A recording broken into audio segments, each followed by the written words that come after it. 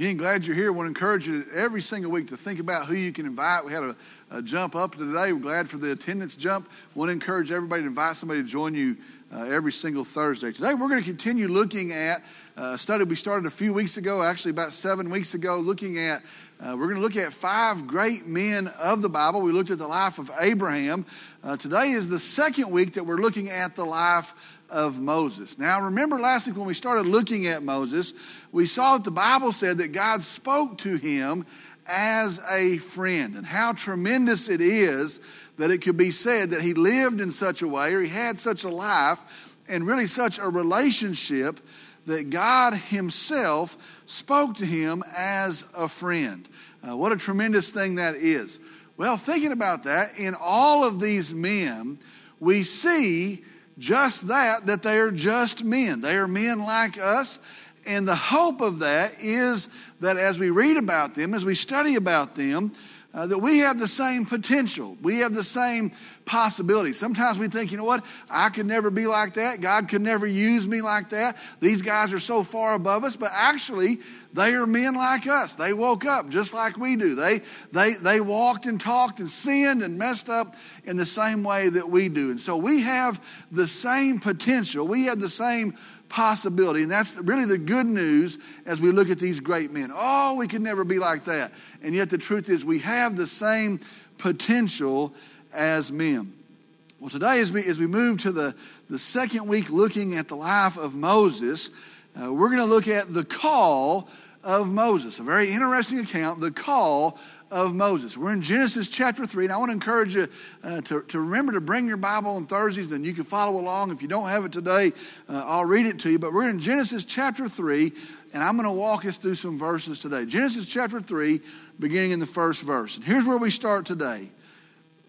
Now Moses was pasturing the flock of Jethro, his father-in-law, the priest of Midian. And he led the flock to the west side of the wilderness and came to Horeb, the mountain of God. Now, in this verse, the first verse of chapter 3, there's a lot really to see in the context. There's a lot to understand in the context of this first verse. Now, think about this. Remember Moses, he was raised in the courts of Pharaoh. Pharaoh's daughter raised him as her own. He was raised as an Egyptian. Remember the account last week, he, in a rage, killed an Egyptian that he found abusing a Hebrew, and then in fear, he ran. Well, in the account last week, he goes to Midian, which really is in the middle of nowhere. So he runs to the land of nowhere, the middle of nowhere, and he marries a lady. Her dad was the priest of Midian. Then in our verse today, see the context develop. It says that he is pasturing his flock. And so I want you to see this when we start with our verses today. Here is Moses, and he had failed. He had killed a man. He had run from the situation. Remember, Pharaoh was going to kill him. He had actually gone into hiding. And so he's messed up. He's failed. He's run. He's gone into hiding. And if you look at his life, it really had not been a successful life. The Bible tells us about the time of this event, he is 80 years old. And so he's not a young man. This is many years into his life. And we find that he's working as a shepherd. Now, sometimes we think, well, a shepherd would be a pretty good job. Understand, that was the lowest of the jobs. That was a low job. He is out watching the sheep. He would go out with the sheep. He would stay out with the sheep. He would protect the sheep. But it was a low job. And then it's even worse than that. It's not even his own sheep. And so he's not somewhere watching his own sheep. He's watching the sheep of his father-in-law. And so understanding the context here, from this great beginning, being taken in and raised there in Pharaoh's court, really his life has sort of fallen apart. And that's where we find him today. Day after day, he gets up and he goes out in the hot sun and he spends the day with these sheep. Day after day, he watches these sheep and they're not even his. He won't take any profit in them. Day after day, this is the best prospect he has. And I think that's probably a very telling thing. He doesn't expect that it's going to get any better. He doesn't think that next month is going to be any different than this month. And that is the life that he's leading. I want to tell you, most likely that's probably not what he'd hoped for. I think if you found him when he was 20, he never wanted to hope that he would be watching somebody else's sheep when he was 80 years old. I bet you most likely he felt like his life had passed him by. Do you see this? Do you see the pattern here?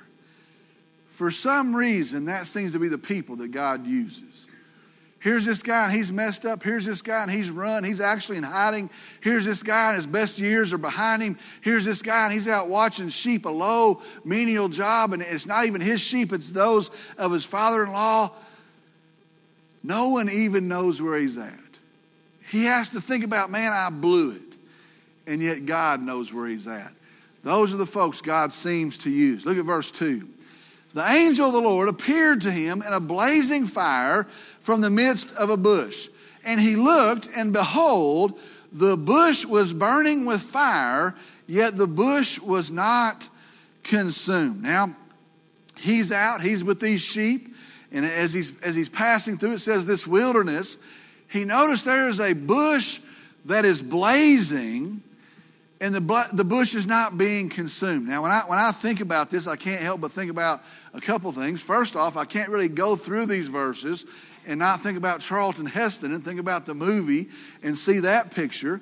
But really, I see something else. I don't know, when I was a kid, we would have a live Christmas tree. And when Christmas is over, we would take the Christmas tree out.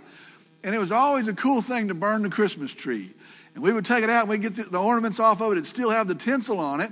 And we'd light a match, and I can still, my brother and I take it out, and boom, the tree would go, and then it would be gone. It would flash, it would burn, it would sparkle, crack, and then it would be gone. That is the picture of this, except it's not gone. It flashes, it burns, it blazes, and yet it's not consumed. A very radical sign. Verse 3.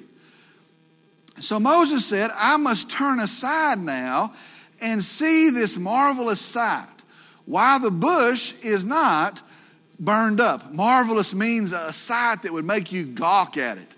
He's actually marveling at it. Here he is out in the wilderness. This bush is burning. It's not consumed.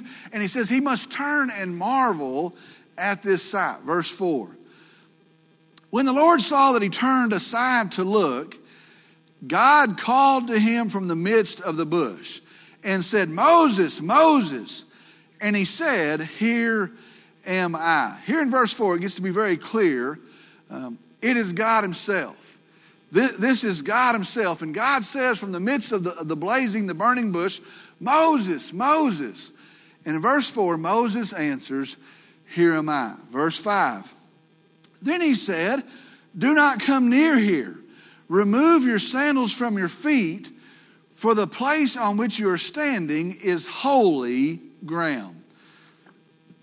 Understand, this is a sign of reverence. To remove your sandals from your feet, it was actually a sign of deep reverence. God says this is holy ground. The word holy means set aside, not like others. And so God says this ground is not like other ground. This ground is holy ground.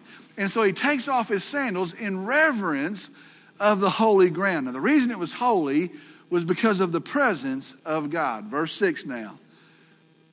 He also said, I am the God of your father, the God of Abraham, the God of Isaac, and the God of Jacob. Then Moses hid his face, for he was afraid to look at God. In verse 6, this tremendous account's taking place. In verse 6, God reveals himself. Moses, Moses, and he turns and he sees this sight. Here am I. Well, now in verse 6, God tells him, I am the God of your people. I'm the one that you know to be the one true God. I'm the God of Abraham. Remember the promise that was made to him. I'm that God. I'm the God of Isaac, and I'm the God of Jacob. Moses is talking to God. That's a huge thing. That's a tremendous thing. Moses is talking to God. Now the Bible says this. He hid his face, for he was afraid to look at God. Now that's a very, very telling thing. He understands who he's talking to. God reveals himself, and it says that Moses hides his face, for he's afraid to look at God. Now, I want you to think about something for just a second. Today, our day, our culture, I'm afraid we've become pretty flippant in how we deal with God, haven't we? We've become pretty lax in how we talk about God, how we think about God. We've become pretty careless in how we treat God. We've become, and I don't know how it happened, but we've become used to the idea of our God. He is powerful. He is awesome. He's the creator of all things. He's the sustainer of all things. And somehow in our day, we've become commonplace with that. We've even become cool to the idea of God. Let me just tell you this, and I believe this, and I came across it in a sermon about 3 or 4 years ago. I believe part of the problem today with our commitment, and I'm going to say especially as us as men, part of the problem today with our devotion to God as men is we're no longer astonished by God. I think that's, why can't I commit? Why isn't this a top priority? Why I don't consider God in my life? I think we're no longer astonished with God. We no longer stand in awe of God. Let me tell you something. If we could see His glory, if we could understand His power, if we start to think about His mercy, His greatness, His kindness, His salvation, we could be committed. You know what? It wouldn't be so hard of a thing for us. We could be devoted. I think we've lost our astonishment with God. Moses, and he says, here am I. And he says, I'm the God, the one true God. And he hides his face because he was afraid of God. He can't even look at him. Verse 7. The Lord said, I have surely seen the affliction of my people who are in Egypt, and have given heed to their cry because of their taskmasters, for I am aware of their suffering. Verse 7 says that God knows, God sees. We're really seeing some things about God revealed. He hasn't just set us into motion somewhere and watching how it plays out. God sees and God cares. Verse 8. So I have come down. Now listen to this.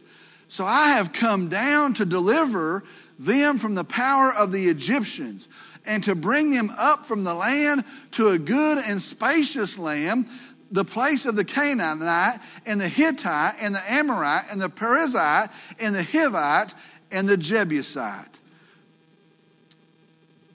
Listen to the start of that. So I have come down to deliver them from the power of the Egyptians. I want you to be sure and see this in verse 8. He's going to use Moses. He's going to work through Moses. But he's the one that's going to do it. I have come down. Notice that. I have come down to deliver. He is the one that's going to do it. Friends, understand, God is our deliverer. God is the one who saves. God is the one who comes down and saves His people. Now, when I read those verses, and I think about those verses today, I can't help but think about Isaiah and the prayer that's recorded in Isaiah chapter 64. Remember that prayer? Isaiah says, oh, that you would rend the heavens and that you would come down. It's so desperate. Oh God, that you would rend the heavens and that you yourself would come down. It literally translates that you would tear open the heavens and that you would come down. I want you to see today, that is our God. That is our God. He sees and He cares, and He Himself comes down. I want you to see this. That's ultimately Jesus Christ. When He sees the sinful state of man, when He sees we're stuck and we're condemned and we're lost in our sin, He doesn't say, well, I hope there's an answer. He doesn't say, we're going to put something in motion for an answer. He Himself comes down, and He is our deliverer. That is our God. He says, I have come down to deliver them out of Egypt. Now we're going to stop there this week. Next week, we're going to look at who God is in this account. And I'll just tell you right now, if you want to be astonished with who God is, come next week and see in our verses as He reveals Himself in His name. And so again, we're going to stop there this week. Next week, we're going to see how God reveals Himself in His name. But today, I want to end by thinking about this. I want to end by seeing this. Think about this today. Here is an ordinary desert. In fact, I would say a less than ordinary desert. It's a pasture. There's sparse grass. He's having to move around to find grass. There's shrubs and some bushes. There's rocks. Here's this less than ordinary desert. Here's this ordinary man. In fact, I would say less than an ordinary man. Here's this man, and it seems that life has passed him by, and too much time has gone by, and he's had too many problems in his life, and he's got these things he can't overcome, and no one even knows where he's at. They might talk about, remember that guy Moses? We don't even know where he went to. Here's this guy less than an ordinary man. And here's this ordinary bush. This is really astounding. Just a bush. Here's this less than ordinary bush out in the middle of nowhere until God shows up.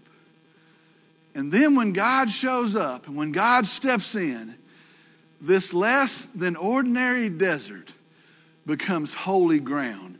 Take your shoes off. This is holy ground. When God steps in, this less than ordinary bush, just a bush, becomes the throne of God, becomes the palace of God, where the presence of God radiates forth. He didn't need some show. He didn't need some palace somewhere. He used an ordinary bush. And then I want you to see this.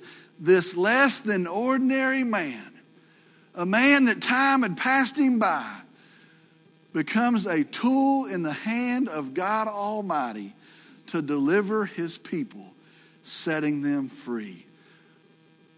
The difference is God. All of that today to say this. Here you sit today. And maybe you're sitting here today and you're thinking to yourself, you know what, I didn't think my life would end up like this.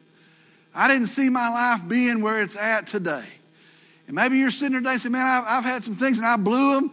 I had some chances and I messed them up. You know what, I've even run from some problems. I've hidden from some problems. Maybe you're here today and you'd say, you know what, I feel like my best years are gone and they're behind me now. No one even knows where I'm at today. And I would say this, friends, that's exactly where God works. Friends, that's exactly who God works in. That is our God. Same potential, same possibility, each of us sitting here today. The difference is not us. The difference is God. Glad you're here. I'm going to ask if you'll stand. I'll lead us in a word of prayer. Glad you are here today.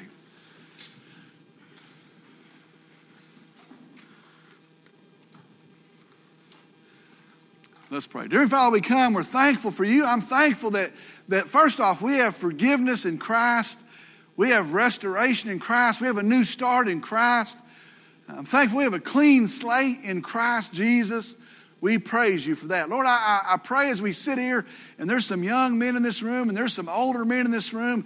I pray as we sit here and hear this, we would understand, you know what, we have the same potential to bring glory to your name. We have the same possibility to be a sharp instrument in the hand of the living God. Lord, use us as that. I pray for some here that say, you know what, life has passed me by. I pray that we would see in this example the difference is God. I pray for some that say, you know what, I've sinned too greatly. I've gone too far. That we would see the difference is God. Lord, I pray that we would be encouraged today, that we'd be willing today, that we would leave and be obedient today. And I pray that there would be men in this room that could be used for the glory of the one true God, the God of Abraham, Isaac, and Jacob. Lord, we love you today. We praise you. We thank you. We submit this to you. We worship you, and I pray all of this in Jesus' name. Amen.